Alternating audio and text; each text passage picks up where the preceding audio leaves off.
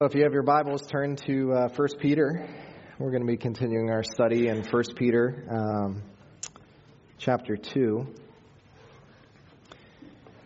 I don't know if there's any more directories left, but we will print more this week. So I know some of you grabbed one on your way in, and if you're worried, like, oh no, where did they go? There will be more printed.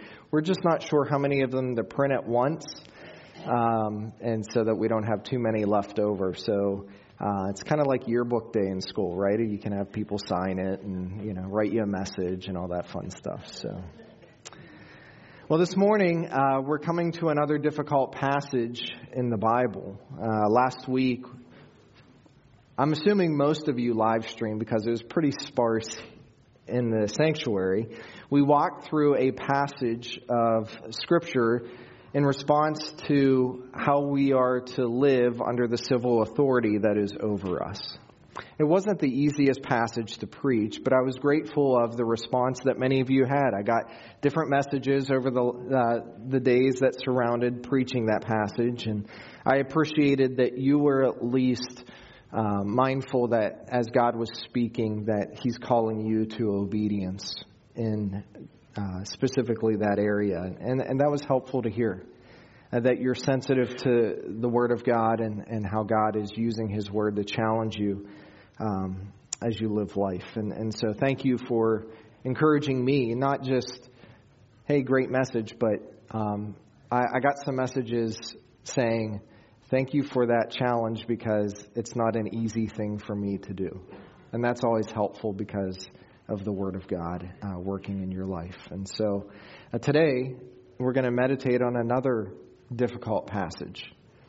In fact, the scripture that we're going to look at this morning has caused many in the secular world to believe that God, if there is even a God, is a calloused, unsympathetic, cold-hearted God.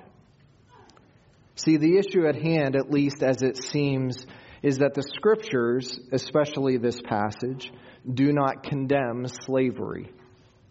In fact, it seems that the Bible actually urges it. So let me read these verses for you, and we're going to unpack some of these thoughts for us. I'm in 1 Peter chapter 2, and I'm going to be reading verses 18 through 20. Hear the word of God. Servants, be submissive to your masters with all respect, not only to those who are good and gentle, but also to those who are unreasonable. For this finds favor if, for the sake of conscience towards God, a person bears up under sorrows when suffering unjustly. For what credit is there if, when you sin and are harshly treated, you endure it with patience? But if when you do what is right and you suffer for it, you patiently endure it, this finds favor with God. So servants, be submissive to your masters. Some of your translations may say, slaves, be submissive to your masters. And for many, this seems egregious that the Word of God would so clearly and emphatically state things like this. Opponents of Christianity often point to this passage and the others like it. And Paul wrote about the relationship of slaves and masters, like in Ephesians chapter 6 and other places, like in the book of Colossians. And so the Word talks about these things, not in a prohibitive sense, but as a matter of fact, this is what we are to do in these kinds of relationships. And for those that want to attack the sufficiency of the Word of God, they say that passages like these even expose the lack of morality in the Bible. Or they'll say it's culturally and morally antiquated, that it's old-fashioned and not applicable to this life. How many of you have ever heard criticisms like that?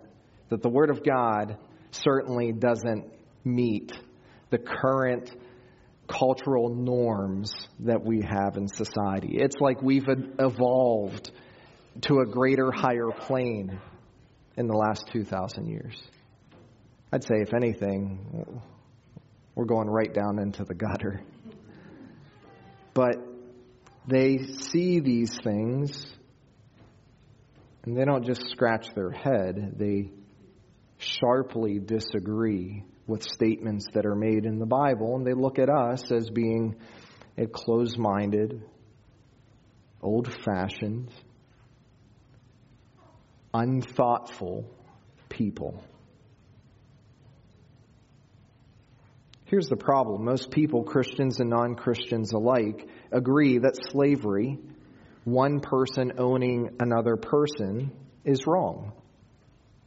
Christian, non-Christian. And yet it appears Scripture condones slavery. After all, it regulates it.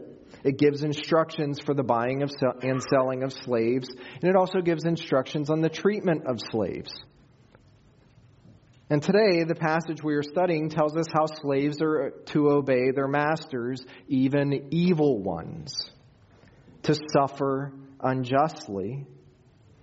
And if you catch that, it calls for slaves to submit. If you suffer unjustly, submit. That's the message that Peter gives. But the Bible doesn't call for the abolition of this institution. It does not call for slaves to revolt or to fight for their freedom. In one New Testament letter, the Apostle Paul actually sends a slave back who's named Onesimus to his slave owner, Philemon. Paul wasn't a slave runner. He was a slave returner. And for us in America, it's impossible to read these verses without the history of our country's horrific commitment to slavery.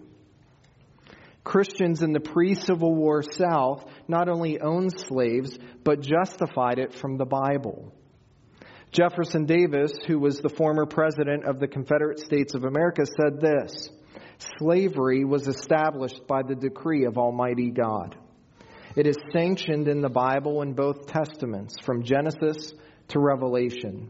It has existed in all ages, has been found among the people of the highest civilization and in nations of the highest proficiency in the arts." A 19th century South Carolina pastor who there's a university named after him. His name is Richard Furman. So Furman University said this concerning slavery: "The right of holding slaves is clearly established in the Holy Scriptures, both by precept and example." It's true.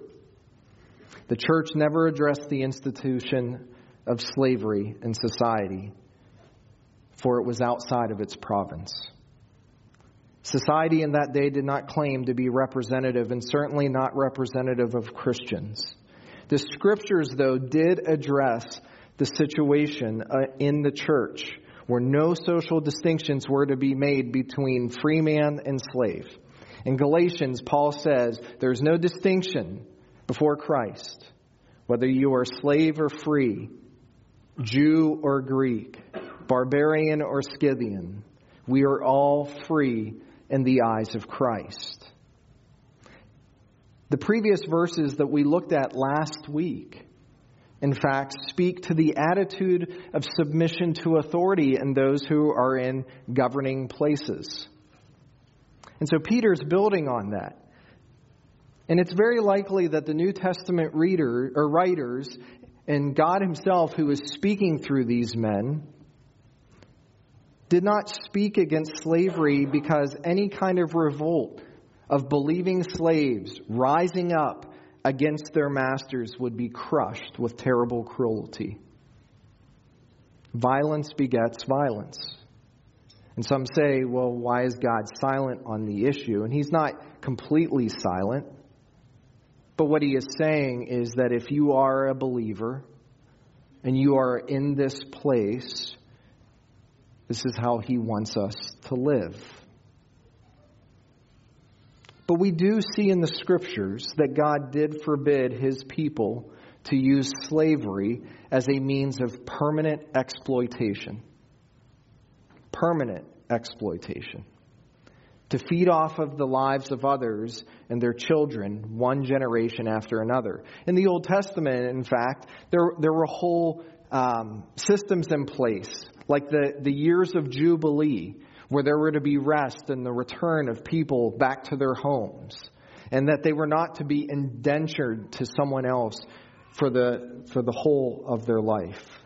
In 1 Timothy chapter 1, verse 10, we read that one of the sins listed of those who are disobedient to the law are called kidnappers.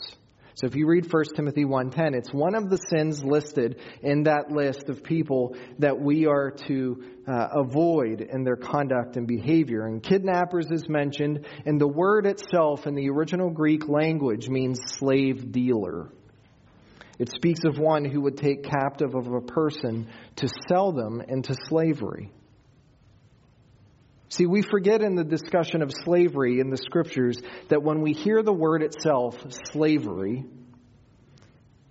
that there was a different understanding than what we think of in our American culture.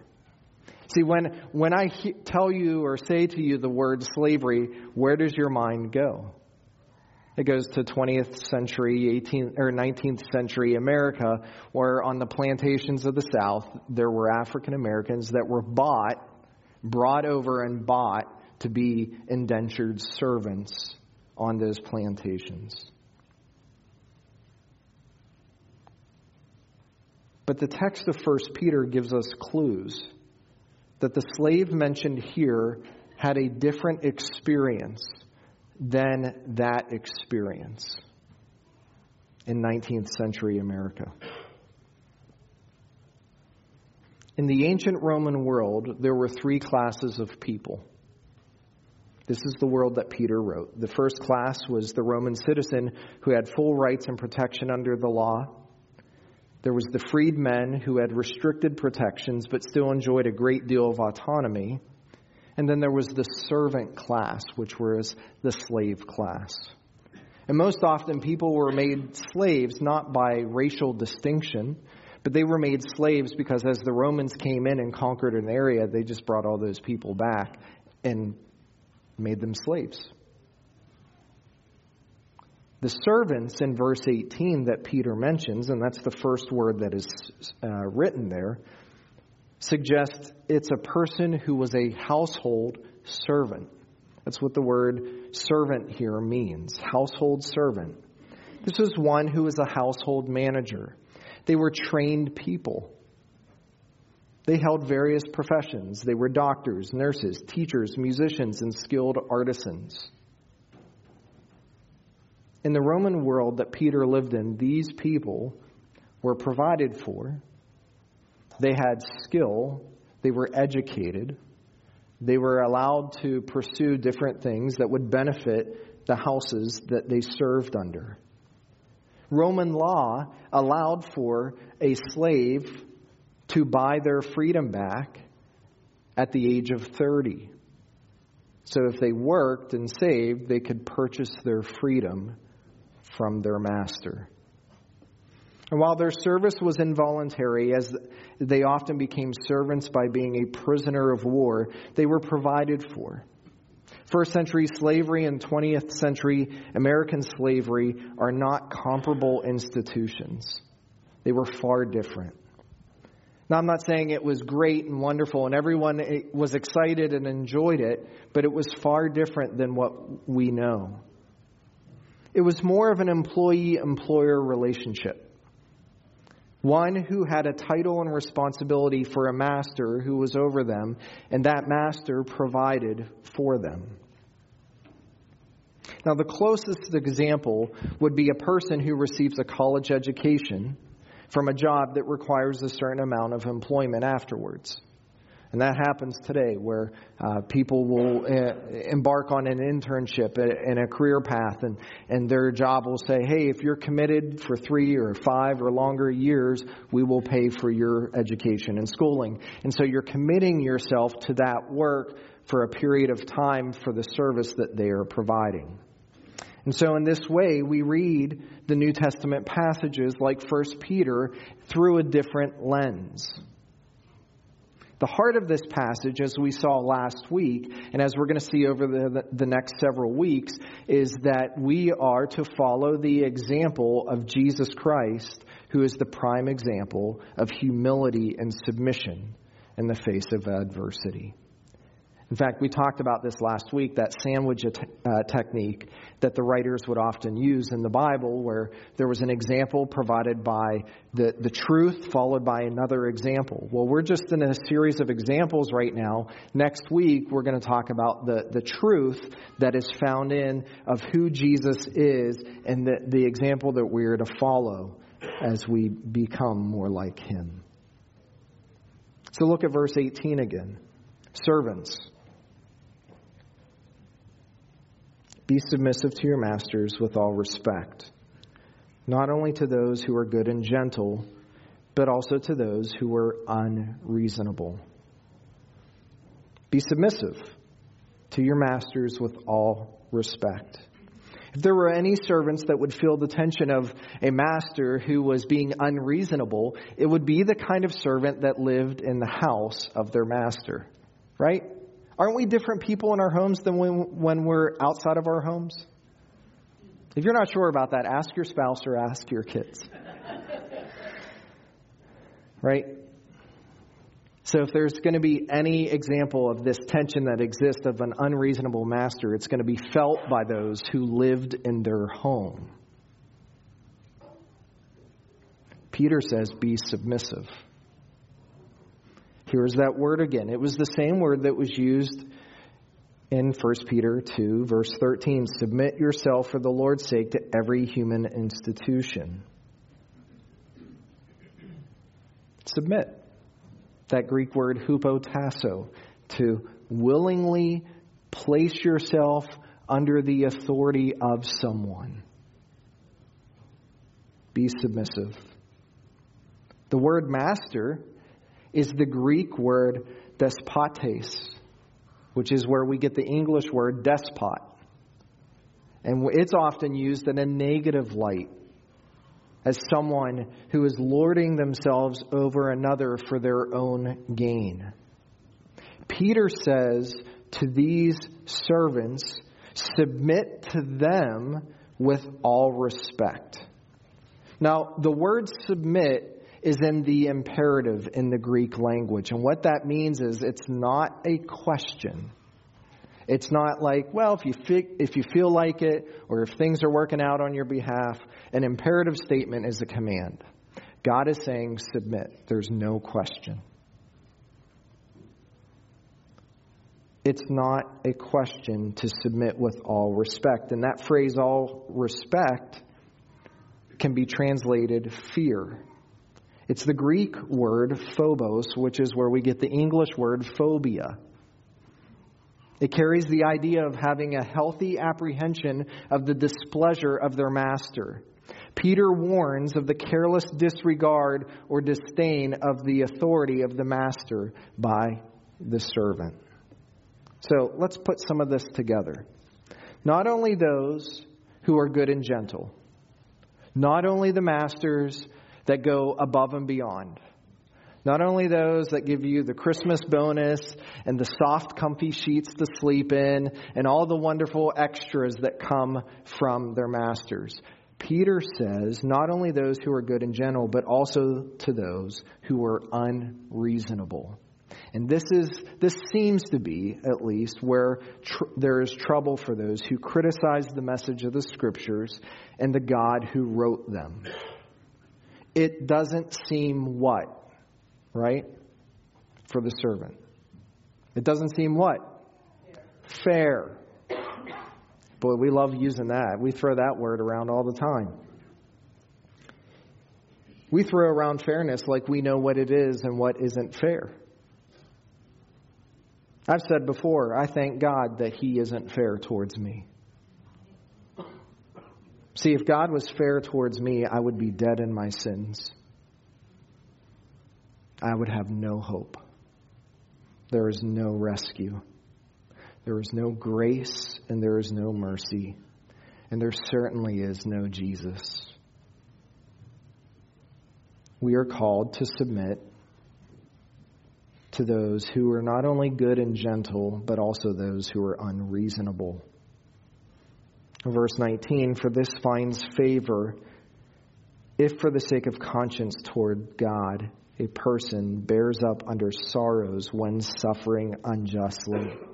So if that wasn't clear enough, Peter builds on the unreasonableness by saying there is favor found by bearing up under sorrows when suffering unjustly. In essence, this is God's will. That's what Peter's saying. This is the will of God, that you suffer when treated unfairly. You suffer by bearing up under sorrows.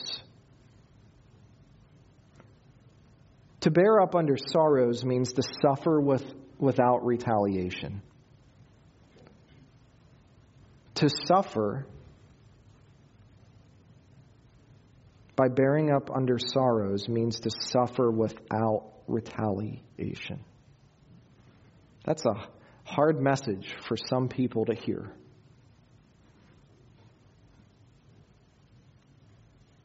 See, God wants us to have a conscience and use that conscience and be committed to do what is right. And that should move us to do what is right. And to do what is right here is to patiently endure, to suffer under hardship. To bear up under sorrows when suffering unjustly is the heart of a disciple. It finds its example in Jesus Christ, which we will see next week. Favor, Peter says, is only found when the mind rests towards God, who is the benevolent judge who always does what is right. Now, what's this word favor? It's the word charis that we translate grace. There is grace found for those who suffer unjustly at the hands of those who are unreasonable, especially at the hands of those who are our masters. The world needs to see Christians who are treated unjustly, nevertheless act honorably and good. That's what Peter is saying. Remember the testimony. Remember the example. Remember the illustration of grace that we are to be in a hurting world. That when we suffer, even suffer unjustly, and we endure, there is grace given, and it's a testimony to the world of what God does in the heart of His children. And so Peter says in verse 20, for what credit is there if when you sin and are harshly treated, you endure it with patience? So you see that? You see the negative side of that? For what credit is there if when you sin and are harshly treated, you endure it with patience? But if when you do what is right and suffer for it, you patiently endure it, this finds favor with God. The word credit means fame or glory. What fame or glory is it if you're doing the wrong thing and you suffer for that? There is no good in that. There is no glory in that. There is no credit. There's no applause. There's nothing that comes with it, but you get what you deserve. But if when you do what is right and suffer for it, you patiently endure it, this finds favor with God. Now, this verse is really a retelling of verse 19, but the emphasis is on doing what is right. It's always the best thing to do. Doing the right thing is always the best thing to do. That seems obvious, right? But you know what I found in life? Doing the right thing is often the hardest thing to do. It's not the easiest thing to do. It's not even the most satisfying thing to do in that moment. But doing the right thing is often the hard thing, but it's the best thing to do. Peter says that the believer can rest confidently because God has approved their conduct, even if other people, like a master who is unreasonable, even if they don't approve, God approves. And notice what the result is. Endurance.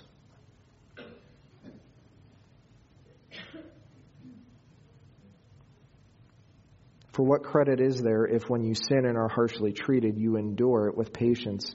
But if when you do what is right and suffer for it, you patiently endure it. Endurance is the ability to stay or reside, right?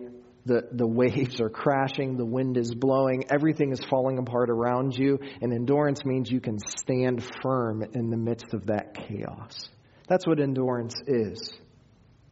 Endurance in a fallen world, in a crooked world, is a supremely Christian virtue. We lack endurance in life. But the gift of God is that He teaches us how it is developed. Right? It's something that we all need. We need to endure. We do. This world's going to beat you up and put you through the ringer. It's going to stretch you, and it's going to cause every ounce of your being to want to just be done with everything around you. It's going to squeeze you with great pressure. And God says that if you trust Him, He's going to give you the grace that you need to make your way through it. How do we know this? Well, if you're in 1 Peter, go to the book of James, one book back.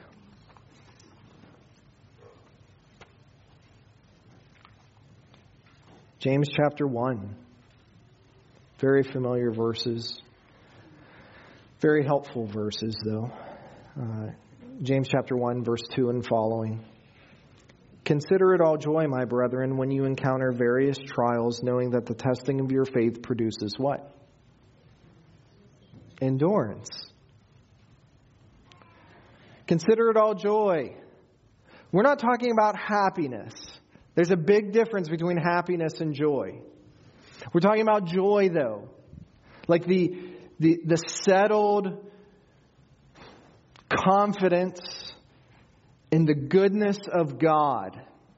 Joy. Consider it all joy, my brethren, when you encounter various trials. Not consider it all joy when you find a way out of those trials, or when the trials go a different direction and you go this way.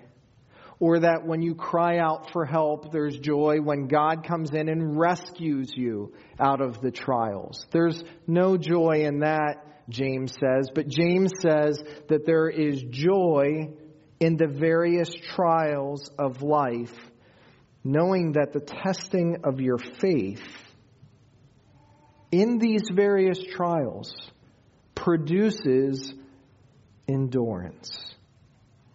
And then he says in verse 4, and let endurance have its perfect result, so that you may be perfect and complete, lacking in nothing. Trials in life that seem to crush us can be used if we trust God by helping us to stand firm in the midst of the things that we think are going to crush us. Trials activate our faith, and faith creates endurance. And Peter says here to these believers, if when you do what is right and suffer for it, you patiently endure it, this is what finds favor with God. So what does this all mean for us? Right? I gave you an exposition on the plight of slavery that our country has gone through. And the world does. America is not unique in this pursuit of sinfulness to control other people for the gain of others. But that's, our context, and that's what we think through. That's our framework. So we walk through that, and then we talk through a portion of the Scriptures that talk about servants and masters. And you might think, so what? Because, how many of us are in that kind of relationship?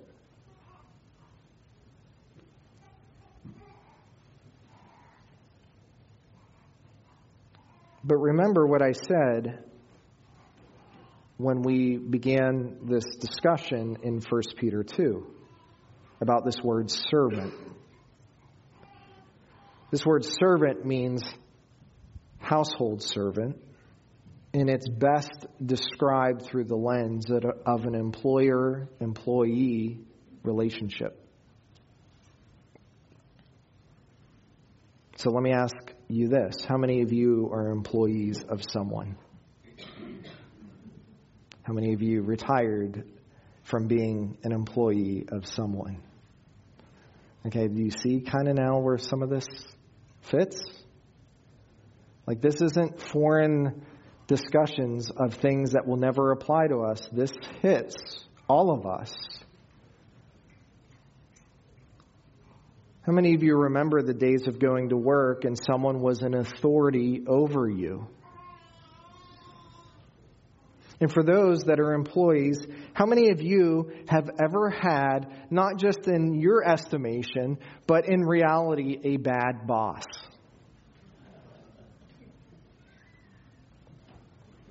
A boss that is unreasonable, selfish, difficult, unrealistic. Hit a little closer to home? Okay, you get some of this. Now, this seems to be the experience of many of us. I had a boss like that in my first job. And it wasn't because this boss was difficult to me vocationally. It's not like he made my work life impossible. But as I looked at him, as I looked at the character of who he was difficult because he was unreasonable in his mood and behavior. He was abusive in his speech towards fellow employees. And it was difficult for me, even as a teenager, to respect him. So through this lens, how many can relate and are challenged by Peter's words now? To suffer unjustly and to endure it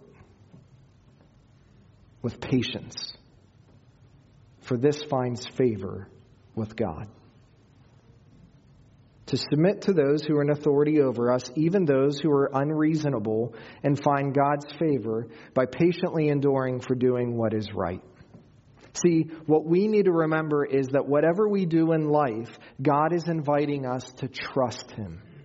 Whatever you are doing in life, God is inviting you to trust Him. Rather than having compartments in your life where you have your church compartment and your Sunday compartment, and then you have your Monday through Friday compartment, and then you have your weekend compartment, and then you have your evening compartment and your day compartment. And we go through and we silo ourselves and think, well, this is where I'll be here and here and here. What God is saying is, in all of it, trust me. Believe me. Walk with me. Because God has a lot to say about all of those areas.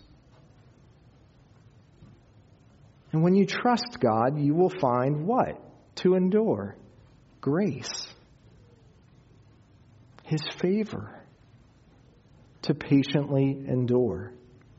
But we have to keep our life fixed on Him. Now, not only do I think that this applies to the employer-employee relationship, but we have some of these in the room. I also think it applies to our students. Some of you students out there think, yeah, school is work. But you're doing something in school, right? And this is where the Word of God applies in these situations. How many of you students out there feel like you've ever had an unreasonable teacher? We can talk later.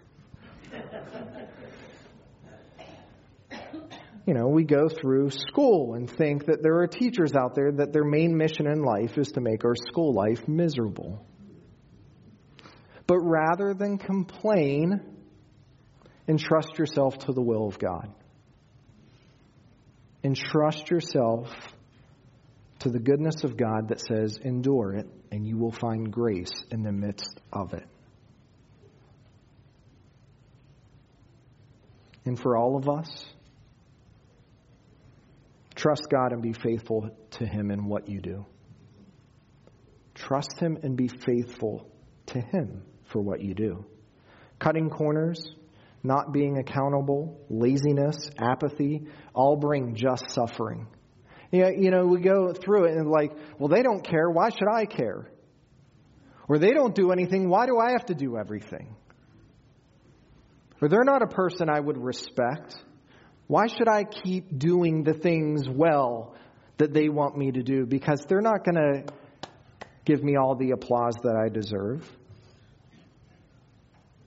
Church, when you start thinking about it this way, whose applause matters, if anything, in the world that you live in?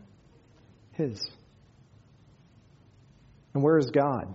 Well, He's not just here in this room on a Sunday morning. He's everywhere you go. You live in His world.